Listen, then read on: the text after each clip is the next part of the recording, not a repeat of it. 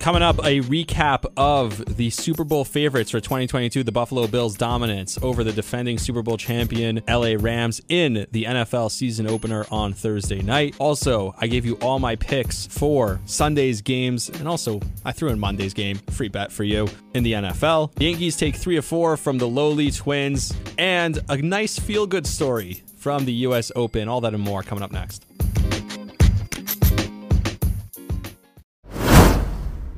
Today's episode is brought to you by BetterHelp. I often talk on this podcast about breaking the stigma surrounding mental health. So if you're feeling stressed, depressed, or just want to talk, today's sponsor, BetterHelp, is here to help you. BetterHelp connects you with a licensed, experienced therapist online, and you have access to over 20,000 different therapists that you may not have access to in your area. All you have to do is fill out a questionnaire, and 48 hours later, you're set up with a therapist that fits your needs. You can then schedule video or phone calls and have access to unlimited messages back and forth with your experienced therapist. You can also change to a new therapist at any time with no extra charge. I often talk on this podcast about how perspective is anything, and that's something I learned in therapy. I had terrible anxiety, and I learned about how changing your perspective can change the reality. So take charge of your mental health and join the over 2 million people who already use BetterHelp for therapy online today. And if you use my code, you can get an extra 10% off on your first month. So go to betterhelp.com/Rami for 10% off. That's BETTER help, HELP.com/Rami for 10% off your first month. Do it today.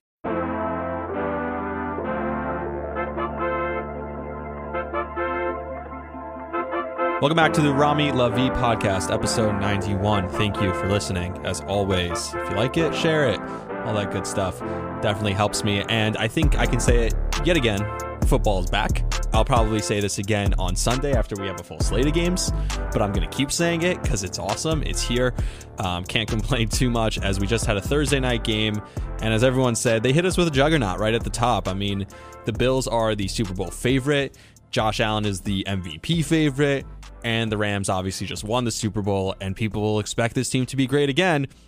But a lot of people had a lot of money on the Bills on the road, getting points, -2.5, and they didn't disappoint. So we're going to get to a lot of stuff, all that in the podcast today, and just run you through quickly. We're going to do that. We're going to talk about Thursday Night Football. Got a couple other things I want to get to. The Yankees did take 3 of 4 from Minnesota. And then we have the preview of the Sunday games. So a lot to get to, so I want to jump right into it and start with Thursday Night Football and the NFL season opener. So on last episode, I already picked this game. On my NFL season preview episode, I picked this game, and I picked the Bills, and a lot of people picked the Bills. And right now, if you're looking at this game, the biggest takeaway is all the experts, all the prognosticators, all the people with a podcast like myself, all the people who like to predict what's going to happen, who took the Bills and said the Bills are going to be a juggernaut this year, and Josh Allen's going to be awesome this year. And this was everyone who said this. All those people are looking awfully good right now because Josh Allen was awesome. The Bills were awesome. And by the way, Cooper Kupp was awesome, so it's not like they lost anything on that. Everyone was talking about how great this would be, and I didn't expect LA to look this bad, though. And I think no one did. That's the one part where it's surprising, where, yeah, I thought Buffalo -2.5. I talked about the different things going on with LA. They don't have Odell Beckham Jr. You're talking about an injury with Matthew Stafford, where it's almost like he would have needed Tommy John surgery if he was an MLB pitcher. Like, I understand that he's not a pitcher and the torque on the elbow is not that bad. You could just do a bunch of workouts, get a bunch of treatment. That's fine. But let's not pretend this isn't a devastating injury. This is something that actually could take a toll on your body, and maybe this is something worse. And I think the biggest surprise, though, was how incredibly shut down the defense for the Bills was. And so we talk about overreactions. That's the biggest thing that comes out. But if you were riding the hype train for the NFL season this year, the first drive made everyone right away go, oh my God, yeah, we were right, we told you. Josh Allen was awesome, the Bills were awesome, and Gabriel Davis, the guy who everyone's like, that's the guy who's going to take the next step, blah, blah, blah, he had the touchdown, and everyone's off and running. All the Super Bowl predictors, all the fantasy football predictors, everyone's like, yeah, this is working out well for us, Josh Allen MVP. And what we always have to remember in the NFL, and I'm going to talk about this when I predict all the games, is that we can't overreact to week one because some crazy stuff's going to go down. We know week one is generally a wonky week. Things really, then they revert all the way back in week two, and things really start to settle in at about week 3, week 4. But the first week is always going to be crazy, and especially the first game of the year. But it's still shocking to me that LA's defense was this bad and that the Bills' defense was this good. Von Miller, that was one of the offseason moves that I laughed about, right? That was one of the ones where it's like, haha, why? He's like 80 years old. It was like his last legs. He got traded for nothing to the Rams just to get that Super Bowl, where he got cut and then was, signed the contract, and it was like, wait, why are the Bills taking a chance again on Von Miller? Wasn't he already done? And he had a tremendous impact on this game. And like I said, it's one game. Don't overreact. But 2 sacks, he had a huge impact on what everyone else, and Chris Collinsworth did a great job of pointing this out. He had a huge impact on what everyone else was doing on the defensive line for the Bills.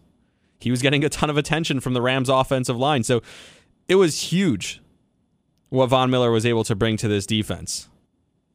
But the big story in this game was Josh Allen.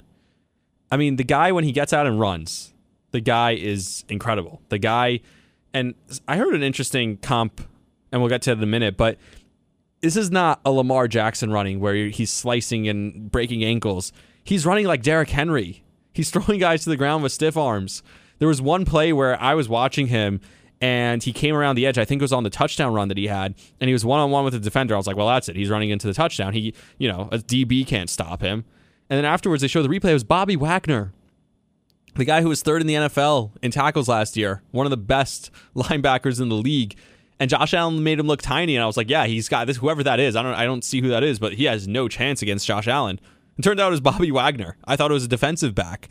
That's how amazing Josh Allen looks right now when he's running the football. But what was more impressive is the one thing they always said about Josh Allen, and we already talked about this last year, is you can't teach accuracy. He's just not that accurate. Something he needs to work on. Some of the throws he threw, the back shoulder throw that he threw to Stephon Diggs on the left sideline, the ball that he literally placed on Stephon Diggs, who slipped and fell on the last touchdown of the game, the ball that he threw to Diggs in between 3 defenders on the right side, where he threw it kind of over the middle to the right side. It was also a back shoulder pass, and Collinsworth pointed this one out also. If he doesn't throw that back shoulder, if the ball's not there as Stephon Diggs turns around back shoulder, it's probably picked off because there were 3 defenders right there. And it was the perfect throw, and he was throwing it into tiny windows over and over again. We talk about the running game. We talk about all the things. People are going to want to talk about the running because it's going to be a meme. It's going to be a GIF tomorrow. His stiff arming a defender to the ground as he's running. Him running into the end zone, running over Bobby Wagner. Yeah, that'll be a meme tomorrow. But those throws that he was making that was fitting into those tight targets, that's what's going to make Josh Allen the quarterback that he needs to be to win MVP and to do what he didn't do last year and win in the playoffs and beat all these great quarterbacks in the AFC and make it to the Super Bowl. So if you're on the Josh Allen hype train, if you're on the Bills hype train, you're feeling really good about yourself because of what he did more than you expected. He did what you hoped for and then some. And with Stephon Diggs, I said this all year. I said I think Stephon Diggs is going to be number 1 receiver in football this year. So far, I can toot my own horn. Now, the concern, you want to talk about it's one game, don't overreact. The concern with Josh Allen is you really want this guy doing this 18 times a year, maybe 20 times. If you win a Super Bowl, if they don't have the best record in the AFC at the end of the year, that means they're going to play 21 games this year. If they do have the best record in the AFC, that means they're going to play 20 games this year. Can you really rely on him to be running into guys, to be putting this toll on his body? And this is the comp that I heard earlier that I said I was going to mention. The comp is Cam Newton. Cam Newton was a great quarterback. Cam Newton was running guys over. Cam Newton had the athleticism. He had the arm strength. He had all that stuff. But he wore down. His body broke down. So when he had that MVP season that he went to the Super Bowl, it was incredible. But that was it for him. Can Josh Allen, he's also a big body. He's also big and strong and can throw. All those things are true with Josh Allen. But at some point, there was late in the game when Chris Collinsworth also said, he's like, all right, enough is enough. Like, we get it. You can run. You should stop running now. I love that he's fighting for the extra yards. I love all that stuff. I just hope it's sustainable for the Bills and that offense. But what's amazing is even if it's not, what he was able to do, just moving around in the pocket, moving his feet, there were a couple of plays where he just shuffles in the pocket a little bit, almost Brady-like, which is, I know it's saying a lot, but it's almost Brady-like where he's shuffling in the pocket a little bit and then making the throw because they were closing down on him. Aaron Donald was getting there. Like, Aaron Donald, if you watched him the whole game, actually had a pretty good game. He just wasn't that impactful because of how good Josh Allen was tonight. So that was really impressive from Josh Allen. That was awesome. That was really cool to watch. And what was even more amazing with Josh was the only time he actually messed up in this game was the 2 interceptions that were basically ripped out of his receiver's hands. If it weren't for those 2 interceptions, who knows what the score would have been. Sorry, my keys just fell. the score would have been ran up even more. Like 31-10, I saw a 21-point win is, I think, the second biggest loss of a defending Super Bowl champion all time in their opening week. They lost by 21. It would have been like 45-10 if they don't have those 2 interceptions. So Josh Allen's game was nearly perfect, and the 2 picks looks like it's not perfect. He had nearly 300 yards, 297 yards. He had 50-something yards rushing. He had the 3 touchdown passes, a touchdown run. And then the 2 picks are the only blemishes. But those 2 picks were balls that were ripped out of his wide receiver's hands. That's how good Josh Allen was tonight. Now, the overreaction stuff, what it also includes the Rams. And they need someone to be the guy who's going to make up for all those Odell Beckham Jr. catches. That's the difference. Cooper Kupp is insane. They threw it to him every time. That's not an overreaction. They threw it to him all the time. They had all the defenders on him. Everyone's watching him, and still he somehow gets open. Obviously, that one throw over the middle where it really ended the game, the interception, where it goes off of his hands, that kind of is upsetting. You want him to make that catch. It would have been a nice catch, but he's jumping in the air between 4 or 5 defenders. But Allen Robinson, who I thought was going to be the guy who was going to take that step, I drafted him in one of my fantasy teams. I thought he was going to be really good this year, and he was going to be able to play that role that Odell Beckham Jr. had played. Was awful. He was not good at all tonight. The Cam Akers thing, that's weird. Maybe that's an overreaction also. I saw a funny tweet that more people are upset about Cam Akers tonight than the loss of the Queen. It's kind of funny. And whatever, that whole thing. But, like, I don't know what's happening with Cam Akers, right? So maybe you expect that situation to turn around, that situation to work itself out.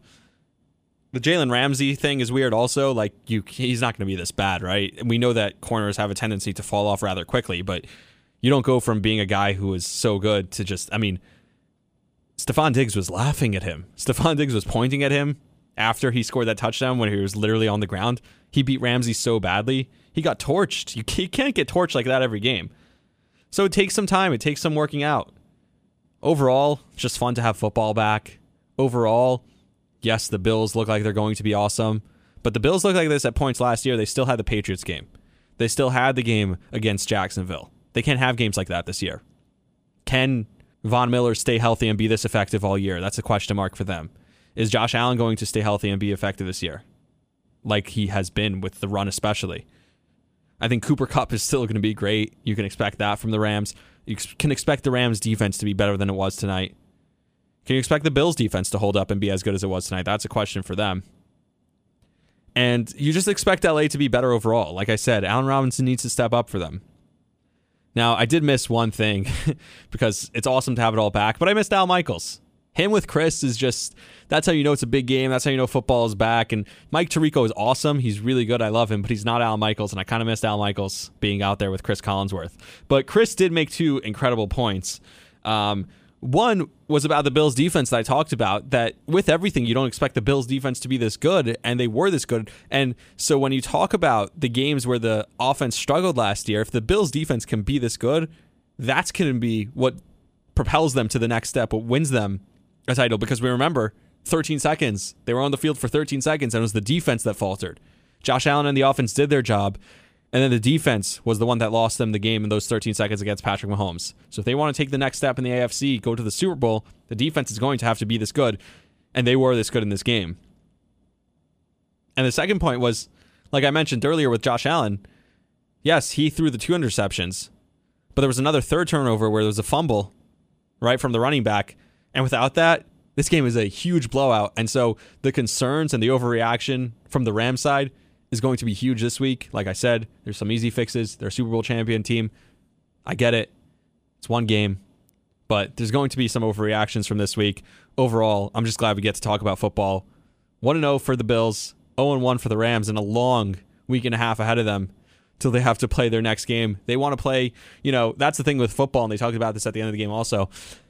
You don't get to play for a while now. So they want to play again as quickly as possible, probably after that type of performance, but the Bills, they're flying high. They probably want to play again as soon as possible also. Like I said, just good to have it back. So that's those are my main takeaways. And I'm sure when I talk on Sunday, there will be more developments surrounding that game. as far as Sunday and the rest of the NFL, I got to start with the Jets before I get to anything else, because I'm going to do my picks. I'm going to talk about my bets. I'm going to talk about all that stuff. But enough is enough. We thought it was different. We thought that the Jets, they had a great draft. We thought that the Jets, this was different. Joe Douglas has it under control. Robert Saleh comes from San Francisco. That's been stable. He had that defense out there. He's tough. He runs up and down the stairs before the game in the entire stadium. Zach Wilson's got that dog in him. The locker room loves him. There's all these veterans we brought in. CJ Uzomah, Tyler Conklin. All that stuff we thought was great.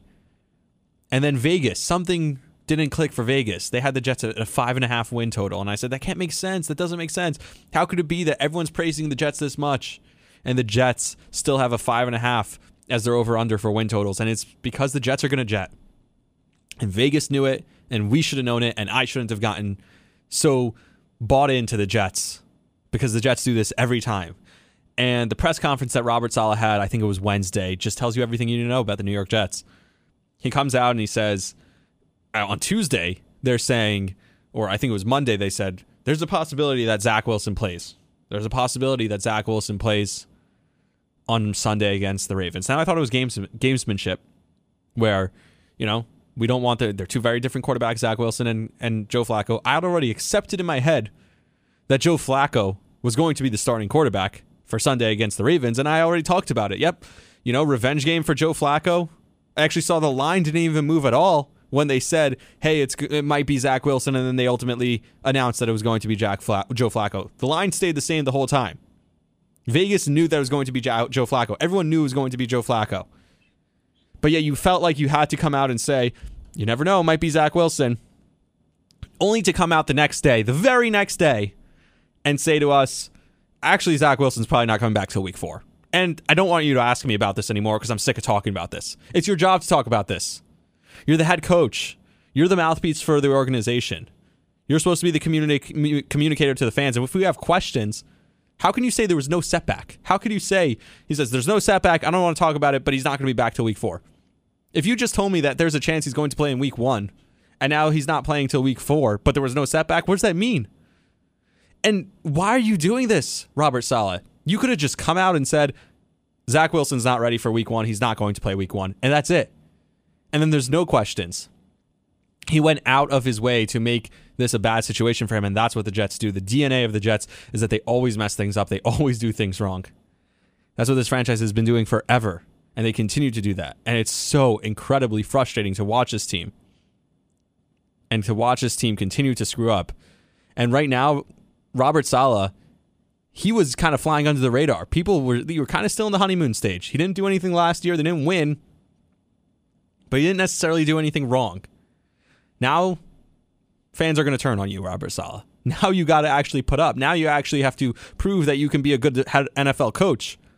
Their defense was historically bad for a stretch last year. You're supposed to be a defensive guru. You actually had some veterans on that defense. If at least the defense isn't better this year, if at least they don't improve by scoring some more points, by having some more wins, if Zach Wilson doesn't develop, I mean, I thought that the next guy to go was going to be Joe Douglas. But it seems like Saleh's the guy now. Saleh's the guy that if this all goes to hell, and it looks like it's going to hell, Dwayne Brown's also hurt. That comes out today. And Robert Saleh's like, well, I'm not going to give you a prognostication anymore because I don't know clearly. Like, he's so fed up with himself. But you're causing this. You're bringing this on yourself if you're Robert Saleh. It's quite honestly pathetic. And this is just classic Jets. And Vegas was right. Vegas knew the Jets were going to jet. And so I went to thinking, I was optimistic. I thought maybe 7-8 wins this year, an improvement. I thought Zach Wilson can show us something. I thought they'd survive a week or two without Zach Wilson with Joe Flacco. First week's revenge game. Second week, you're playing against a backup quarterback and the Cleveland Browns. And then if he comes back as a soft spot in the organization, week 3, he could come back. I think they're at home, but it's against the defending AFC champions, right? Cincinnati. So maybe you don't want him to come back there. Maybe you bring him back the next week. The point is, there was a world where this was going to be fine, and it could still work out that way. But Robert Saleh, you ruined everything. You made me not trust this team. You made me not trust this organization again, and you made me not trust you more than anyone. And so if the Jets start losing, and if the defense is as bad as it was last year, there's going to be Jet fans calling for Robert Saleh's head. I'm going to be one of them. And you can't blame us. By the way, when all this happened, I was in New York. So I'm going to dial it back, calm down. The Jets infuriate me. I don't know why I let them do it. I saw also a funny meme where it's like, for the next 4 months, there's going to be a professional football team that controls my emotions, my moods, or whatever it was, something like that. It's true. All right. I was in New York, like I said. And so my grandmother, not a listener, but maybe one day, maybe if I get really famous. No, I think she's one of those people who I could be on national TV every single day, and I still don't think she'd watch or listen. If she's not interested, she just won't. And that's fine. She loves me. But she's just not one of those people who's going to be, a listener. I don't think I'll be able to convert her. But maybe one day. She's not a listener, but I spent some time with her this week. I went up for a couple of days after we were working on Memorial Day, or Labor Day, I should say. Not Memorial Day. Worked Memorial Day too, but worked on Labor Day and the weekend Sunday also. So, and I'm working this coming Sunday. So we chose a couple of days, Tuesday, Wednesday, to go up to New York, spend some time with my grandmother. Had an awesome time. But then we were getting ready to leave. It was me and my wife, and it was Wednesday afternoon, about 1:00, and we were about to head back to Baltimore. And it was one of the producers here, Kyle, at the Fan here in Baltimore, said to me, he's like, "You've never been to the U.S. Open?" And if you think about it, I'm always here. Every summer of my life, I've been here during the U.S. Open in late August, and I've never gone. And it's weird that I've never gone. And I thought to myself, I should have gone. And so there were tickets for like $30 to get in. And I was like, sure, I'll go to the U.S. Open. It's an experience. I remember when I went to the golf tournament to the BMW Championship last year, I was like, this is awesome. This is so cool. You're up close. It's a new experience. I said, you know what? This might be the same thing. Everyone's going. All the celebrities are there. It seems like a good show. I'm going to go to the U.S. Open. And I showed up, and we're walking around. There's all the shops. There's all the stores. There's the different courts. And somebody said to me, somebody's like, you're not going to go to there's a big match going on right now. You should check it out. I was like, yeah, of course. So I walk in, and I didn't even know what I was walking in on, but that's when I met Francis Tiafoe. He's a young 20-something-year-old American kid. I think he's like 24 years old. And he's a tennis player, an African-American tennis player, and his story is amazing. He's actually from Maryland. And he grew up the son of immigrants, and his father, an immigrant, was a custodian who actually helped build a tennis facility and then was the custodian at the tennis facility. So this kid literally grew up in the janitor's closet, and that's how he learned and then ultimately fell in love with the game of tennis. And he's just such a great story that he was in the quarterfinals, and he had the entire Arthur Ashe Stadium rooting for him, cheering for him. He was the only American left of the 8 left. He was the only one who was American in the tournament, and he won in straight sets.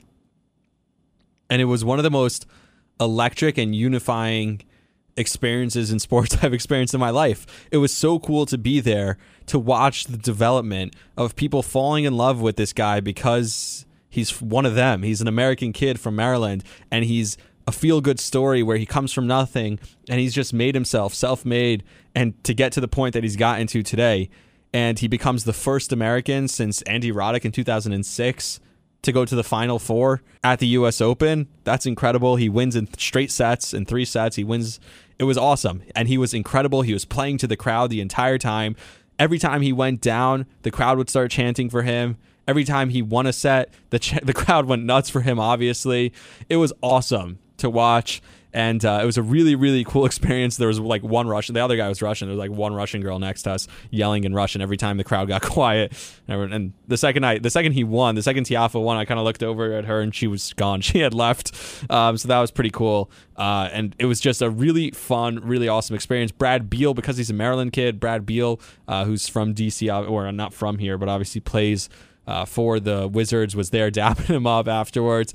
So it was a really cool thing to see. It was a really cool thing to watch. And then afterwards, I looked at him on Instagram and Twitter, and he was talking about how he felt the energy. He felt how everyone was behind him. It was one of the, yes, the U.S. Open was a really cool experience, but I walked in on an even cooler story. I wasn't even expecting it. I'm not a huge tennis fan, but now I'm rooting for this kid. I'm going to be watching, and it's funny because that's the same thing that happened with the BMW Championship. I was like, oh, now I'm going to follow these guys. This is so cool. Golf is awesome. And then the Live Tour came and ruined it. So hopefully the Live Tour won't come and ruin tennis for me, but that was a really cool story. And actually, he's the first African-American to reach the Final Four of a Grand Slam since Arthur Ashe in 1972, and he did it at Arthur Ashe Stadium, the stadium named for Arthur Ashe. So that was pretty cool also. Another thing that happened in sports, since we're just running through all this stuff, is Pat Beverly he arrived at Lakers training camp, and it's awesome. You put a microphone in front of the guy.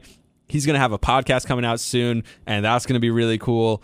So there's going to be a lot of fun stuff, but he did the media tour right after he won with Minnesota, and they asked him the question where they're like, hey, what's it like to be playing with Anthony Davis and LeBron James, Russell Westbrook? He's like, what do you mean? They're playing with me. I went to the playoffs last year. They didn't. This guy's going to be awesome. We already know LA is going to be really fun, and if they try and trade now for like Mike Conley, they might try and package Westbrook for and a first-round pick for Mike Conley and Bogdan Bogdanovic from the Utah Jazz. So that'll be really cool also to see how weird this can get in LA. But so far, I'm loving every second of it. And Pat Bev is exactly what I wanted Pat Bev to be as a Laker. Another thing as we approach football season is one of the things that we see now is everyone says, oh my God, if Patrick Mahomes did that, everyone would be freaking out. If Patrick Mahomes did that, everyone would be going nuts. Saying that is just everyone going nuts now. It's like the new way of going nuts is saying if Patrick Mahomes did that, everyone would go nuts. Because if you're hyping up a play that much, then it doesn't matter. Clearly, it doesn't matter that Patrick Mahomes do it. Like, we all see the same things. Like, now it's gotten to the point where SportsCenter is actually posting it. It's like, oh, if Patrick Mahomes did that, SportsCenter wouldn't stop playing it. Now SportsCenter is posting it with that caption. Like, we wouldn't stop posting this. So it's kind of funny. I thought that was funny as we get ready, because I think Josh Allen had like a no-look pass tonight at some point. And I was like, wow, look, if Josh Allen did this. So, yeah, everyone sees it. Like the stiff arm from Josh Allen, for example, like I said, like that's going to get more attention than the fact that he was zipping throws into these tight windows. That's just how we are. There's certain stuff that goes viral, and I don't think it really matters who does it. But saying that if Patrick Mahomes did it would make us freak out is the new way of us saying that was a really cool play. So that's fun. Lastly, I want to talk about the Yankees. So the Yankees take 3 out of 4. The loss tonight sucked because the umpires really took the game from the Yankees. The Yankees didn't play great, but they basically have a minor league lineup out there.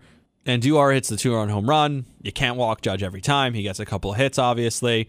They do walk him in the 9th inning, obviously, to load the bases. Then Gleyber Torres goes up there against a guy who is just has no idea where the strike zone is. Should have walked on the first 4 pitches, but it's a high strike call, and then a pitch that was outside called a strike, and then he swings and misses at the next pitch and strikes out. But obviously earlier in the game, YND Peralta made a play at first base where he's kind of bobbling the ball, but had it pinned against him and his glove, and that was an out that would have ended the inning. And instead, Carlos Correa hits a 2-run home run. That's what gave the Twins the lead, so they lose that game. The Yankees had a million opportunities in the doubleheader earlier. That was a couple days ago. In the doubleheader, they had a million opportunities where they could have won the first game, and they shouldn't have won the first game because having bases loaded in a tie game and nobody out in extra innings, and Ronald Guzman, who was awful, and I understand he shouldn't be on this team, but the fact that they won that game was a miracle.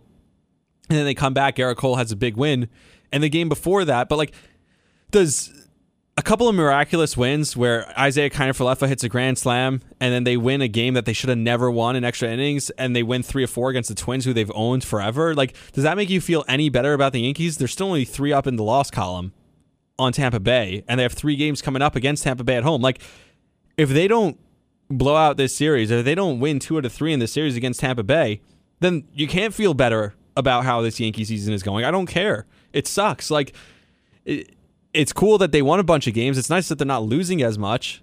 Like, if they had swept the series and found a way to close it out and really just blew the doors off of the Twins tonight, then maybe you feel a little bit better. But 3 out of 4, only 3 games up in the loss column, you don't feel that much better about the Yankees as you did 2 days ago or 3 days ago. And what's upsetting to me even more is now look at the injured list for the Yankees. Rizzo's on the injured list, LeMahieu, Benintendi, Bader, Carpenter, Severino, Britton, Chapman, Efros, King, Green, Castro, Abreu, Hill, and Ridings. That's 15 players on the injured list right now for the New York Yankees that are currently on the injured list. And what upsets me about that is now the Yankees are just going to use that as an excuse. It's going to be like, well, you know what? We didn't re-sign Judge, but that's because we had all these guys hurt. We would have had a better season with all these guys. Yeah, we're not going to fire Brian Cashman. We're not going to fire Aaron Boone because, yeah, we started off the season really hot, but then everyone got hurt. So it's kind of upsetting that that's happening right now, because that's not an excuse. There's still so many talented guys on this team. This collapse that is clearly in the middle of happening, and I don't know how it's going to stop happening. And even the Minnesota Twins, maybe they helped a little bit, but they couldn't help it completely to stop it from happening. That's upsetting if you're a Yankee fan. And so this is a huge series coming up against Tampa Bay again. These games are all huge, and it's fun.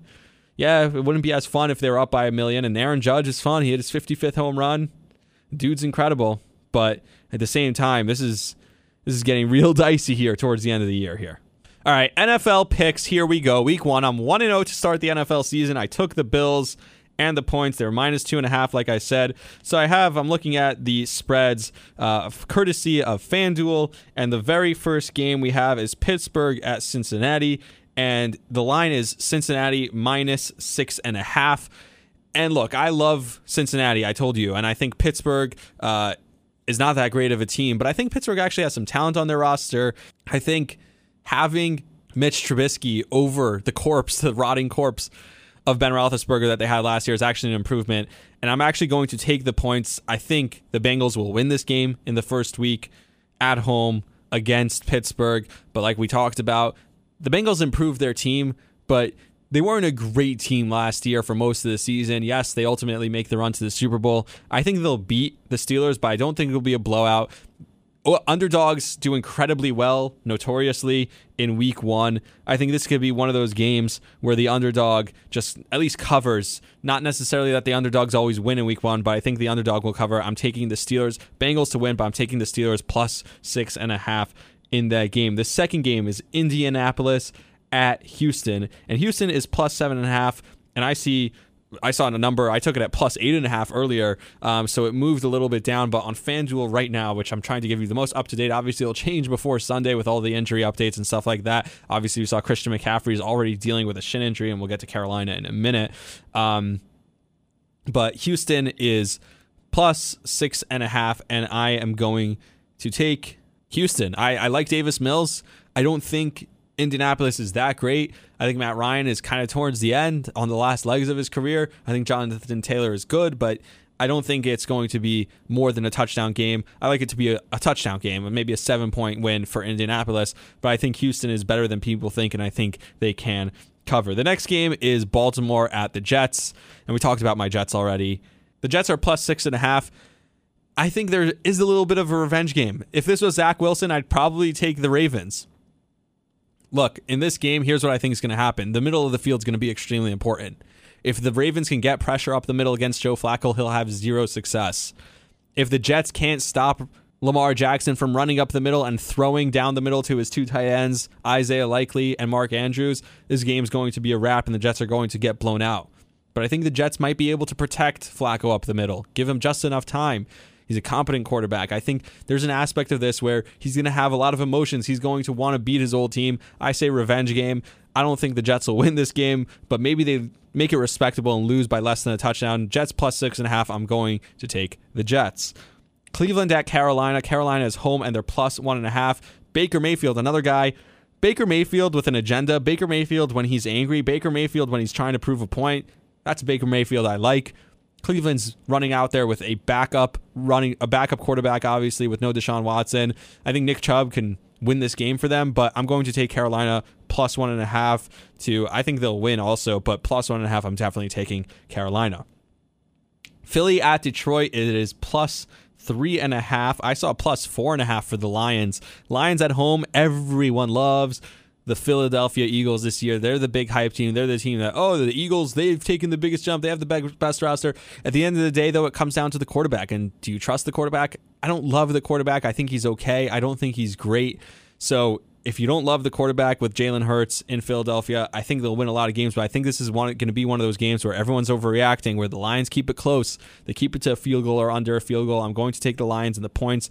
I like it better at +4.5, but I'll take it at +3.5 also. The Lions, everyone's going to be like, Hard Knocks, look, they play for this guy. I could see them winning this game against the Eagles in week 1. But even if they don't, I think they'll keep it to a field goal or less. The next game is the New Orleans Saints at the Atlanta Falcons, and the Falcons are +5.5. And I'm going to take the Saints. I think the Saints beat the Falcons and cover. I think the Falcons are not a particularly very good team. I like Jameis Winston being back for New Orleans. I like what their defense has been able to do at times. I think Alvin Kamara is healthy, and he's not suspended yet, so week 1 is a good time to bet on a guy like Alvin Kamara if he has some sort of injury history. Week 1's a good time where you think he's actually going to do pretty well, and with Chris Olave and a bunch of those guys, I'm actually pretty happy. I like the Saints in this game, and like I said, I really don't trust Atlanta right now. They're plus 5.5. I think the Saints will win by at least a touchdown. The next game is New England at Miami, and Miami is minus 3.5. I'm going to take the Patriots in this one.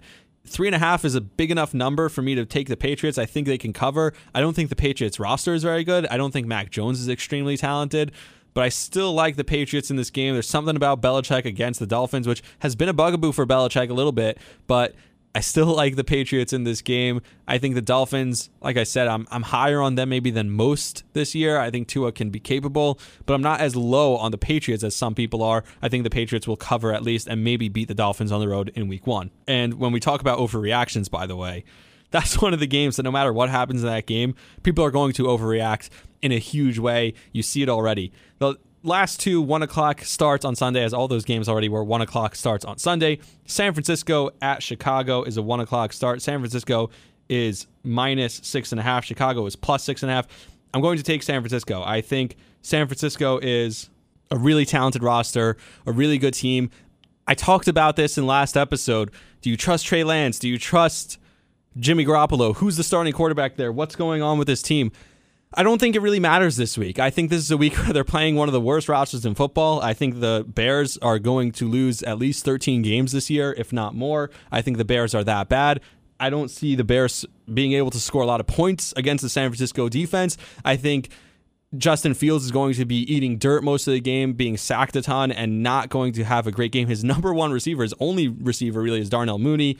I think David Montgomery will get a lot of handoffs, but I don't think he'll have a lot of success either.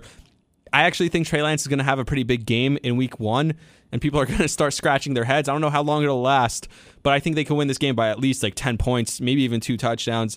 Minus 6.5, not a huge number. If you ask me for the 49ers, I'm going to take them and the points. And lastly, Jacksonville at Washington. Washington is favored in this game, and I actually don't understand it. How is Washington minus 2.5 in this game? I'm going to take Jacksonville. I think Jacksonville had the year from hell from the last year. I think this year is just going to be better. That's the bottom line. I think it can't be as bad as it was last year, and that's why I'm going to take Jacksonville. I think they could actually beat Washington or keep it to a point or two. Maybe Washington wins on a last-second field goal. The 4:25 starts, the late game. There's 4 of them on Sunday, and the first one is the rematch of the crazy Monday nighter at the end of the year, Las Vegas against the Chargers, and the Chargers are minus 3.5, and I have the Vegas Raiders, and I have the Vegas Raiders covering and winning this game. Yes, I think the Raiders are better than the Chargers. I know people love the Chargers. I know people have been hyping up the Chargers, but this is going to be one of those weeks where people overreact. They're like, maybe the Chargers aren't that good. The Chargers are solid. I think they're good, but I think the Raiders are better. I think the Raiders, like I said, with the Jacksonville Jaguars, they had the year from hell last year, and yet the Raiders were pretty good. They made the playoffs. They were the ones who beat the Chargers last year, and somehow the Chargers are getting 3.5 points at home. I like the Raiders in this game. I'm going to take the Raiders, the points, and I think they win. The New York Giants are going to be playing in Tennessee. Tennessee is favored by 5.5, and I'm going to take the Giants. I think the Giants is another one of those weeks where it's like, Daniel Jones, the Giants, can they actually be good? I think maybe the Giants win. There's a chance they win. But even if they don't win, I don't think Tennessee's going to run away with it. I think this is one of those games where there's not going to be a lot of points scored. I don't see the Daniel Jones and the Giant offense scoring a ton of points. I don't see Saquon Barkley going off. And who knows what Derrick Henry's going to do? I really don't. If you're relying on Derrick Henry that much, if you're Tennessee, then you lose A.J. Brown also. I don't think Tannehill's that good. I don't think Tennessee can put up more than 17 to 20 points in this game. I don't see the Giants putting up that many more points, but I think they'll put up enough to keep it close and maybe win this game. Kansas City is at Arizona, and Kansas City is favored by 5.5. Arizona is plus 5.5. I actually took this game earlier in the week, and Kansas City was favored by only minus 2.5, and I love Kansas City minus 2.5. I took that bet. I ran with it. The line has changed tremendously. It's now Arizona plus 5.5. And so I'm glad I took the Chiefs at minus 2.5 because that line just didn't make sense to me at all. I think the Chiefs are going to absolutely blow out the Cardinals, even though it's in Arizona. You know about how I feel about the Cardinals. I don't think they're particularly good. And the Chiefs, I took them at -2.5, -5.5. I'll still take the Chiefs. They're going to blow out the Cardinals. I really, truly believe that. And Green Bay at Minnesota, I'm hearing a lot of people saying it's a classic Aaron Rodgers letdown game, but it's +1.5 for Minnesota. It's a little bit close. I don't think they're going to keep it to a 1-point game. They'd have to beat them in order for me to make that bet. I have to. That's the rule. If you take an underdog, you have to believe that they can win. I do believe that Minnesota can win, but I don't love it. I'm going to take the Packers. I wouldn't bet this game. Earlier in the week, I saw the line was a little bit bigger. It was the Packers -3, and I thought maybe I'll take the Minnesota Vikings here, right? Maybe they can push, and there's a chance that they win it. I do think there's a legitimate chance Minnesota wins this game. I think Justin Jefferson, Adam Thielen, I think those guys could go off. I think Dalvin Cook can have a really big game, and I think it's one of those games where Rodgers is trying to figure out who are my receivers. He has Allen Lazard, but we trust these guys. Romeo Doubs could be good. Right now, my favorite tight end, Robert Tonyan, he's listed as questionable this year or this week. So we don't know what's going to happen. Rodgers isn't so sure who his receivers are and all that stuff. This could be one of those games that Rodgers just doesn't look himself and doesn't win the game. We've seen those a lot in the past. And this could be one of those games where everyone overreacts to Minnesota beating the Packers. I could see that happening, but I wouldn't bet it. That's why I wouldn't bet it. But if I had to take a team, I think I would take the Packers -1.5. Like I said, if it was 3, which I saw earlier, I would take the Vikings. Sunday night football is Tampa Bay at Dallas. This line has not moved. I saw it a few days ago at +2.5 for the Cowboys. It's still +2.5 for the Cowboys. And I'm going to take the Cowboys. There's a lot of uncertainty. I don't know if you saw the TMZ rumors flying about Tom Brady that he's splitting up with his wife, and that's why maybe she's upset that he's coming back to football. Maybe that's why he had that break that he needed to take. But the offensive line took a hit. The defense took a hit for Tampa. Their wide receiver room took a hit. There's no Chris Godwin. Now, could Tom Brady just keep throwing it to Mike Evans and they just go off and they win the game? Would I be shocked? No, but the Cowboys are usually pretty good, especially at home early in the season. And we know they're going to fall off later in the year. So if you think the Cowboys can get their wins early in the season, now would be the time. The Cowboys +2.5. I'm going to take the Cowboys. I think they can win this game. The last game is Denver at Seattle on Monday night. The Russell Wilson coming home revenge game. And I'm going to take the Seattle Seahawks +6.5. That's a huge number for me. I like it. I think that's going to be another one of those games where there's not a ton of points scored. And I really don't think that Denver's roster is that good. I like their skill position pieces with Judy and Sutton. I think Russell Wilson is a very solid quarterback. I just don't think he's a difference maker quarterback. What evidence is there to say that Russell Wilson can take a bad team and make them great? We know that he was really good on those really good Seattle teams. But when Seattle was bad, he was worse. So Seattle, you're stuck. Can you think about Jamal Adams for a second? He wanted to be traded away from the crap show that was the Jets. He wanted to be traded away from Geno Smith and that whole situation. Or I don't even know if I think Geno Smith was already gone by the time he got there. But can you imagine they trade him away and 2 years later he's on a terrible team with Geno Smith as a starting quarterback? That makes me laugh, but I do think that Seattle could actually win this game and at least cover. I'll give you my bets for the week. I took a couple of bets. I parlayed the Jets at +6.5 with the Jaguars at +3.5, just because that's a long shot bet. If that happens, cool. I took the Vegas Raiders money line. Like I said, I think they're actually going to win. It was +154. I took the Kansas City Chiefs because I told you I saw them at -2.5. I was like, that was easy money right there.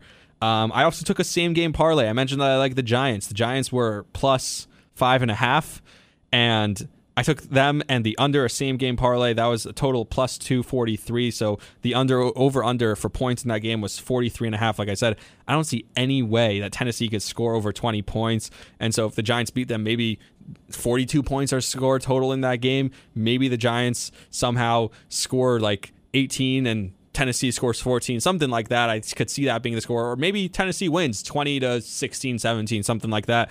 So I took the +5.5 and the points, the under points. Hate rooting for unders, it sucks. And I took the Seattle Seahawks money line. Like I said, I think they could actually win that game. It was +210, so why not throw some money down on it? Those are the bets I actually made. But like I said, I like Pittsburgh to cover, but I like Cincy to win. I like Indianapolis to win, but I think Houston can cover the plus 7.5. I think the Jets, hopefully, please, I think the Jets can keep it competitive and cover against the Ravens. I also don't love the situation. If you're a Ravens fan, you can't love that they're going into the season with the contract looming over Lamar Jackson like this. Maybe that affects this game. Maybe they find their way as the weeks go on, but I'm also not a single Ravens starter has played in the preseason.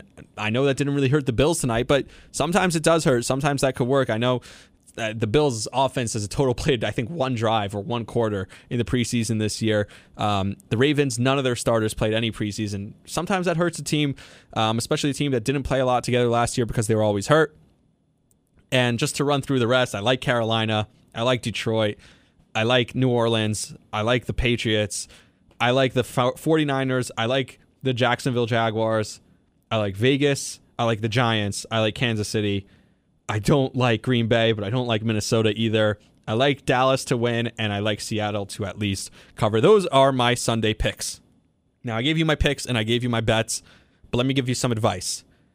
No matter what happens on Sunday, it's week 1. There are going to be overreactions. I'm going to have a podcast on Sunday night before the Monday night game, and I'm going to overreact. And I meant to give you my pick for Monday night at that time, but now you already know I already spoiled it, but I'll preview the Monday night game.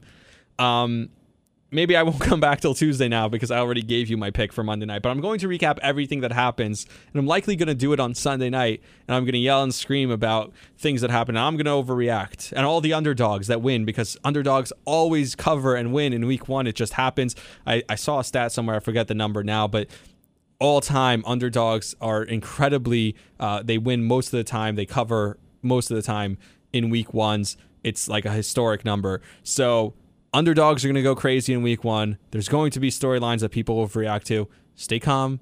If you have Christian McCaffrey or someone else you know has Christian McCaffrey and he goes off, stay calm. He has the shin issue, so I don't know if that's going to happen.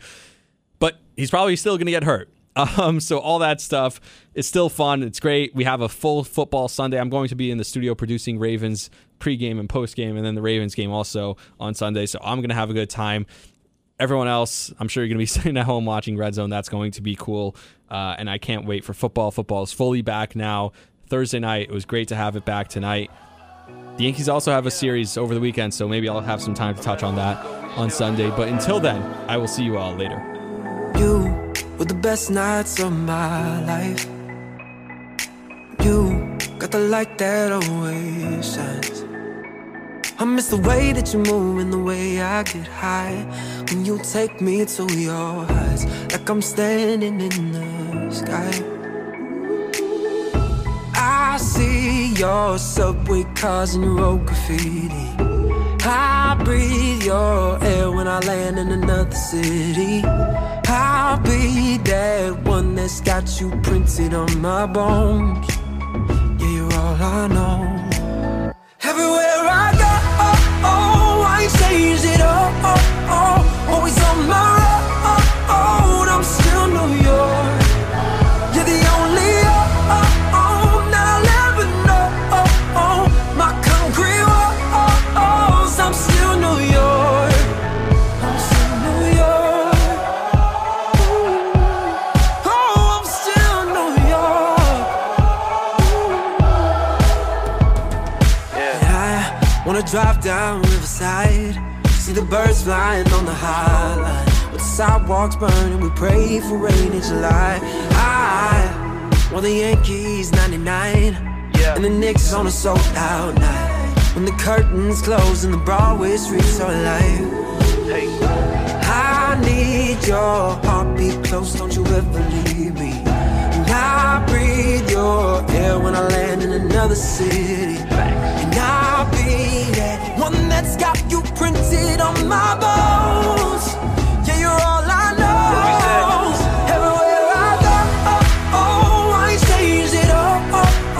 Always on my road, I'm still New York. You're the only that I'll ever know. My concrete walls, I'm still New York. Yeah. BK born and raised, I was God sent. I used to hit them courts out in Prospect. Take them long walks on my time spent. Just a kid with that empire state of mindset. Kick flipping off a blind deck. Dipping from the New York City's finest. Yeah, said I've been up on my New York shit. Walking down the block with my New York bitch. I can never leave my city, ain't nothing like it. Even if I do though, I can never hide it. Top down on the west side when I'm driving. East side be the only side that I'm riding. And I'm still New York. I'm still New York. I'm still New York. And I'm still New York. I'm still New York. I'm still New York. No. And everywhere I go, I'm still New York.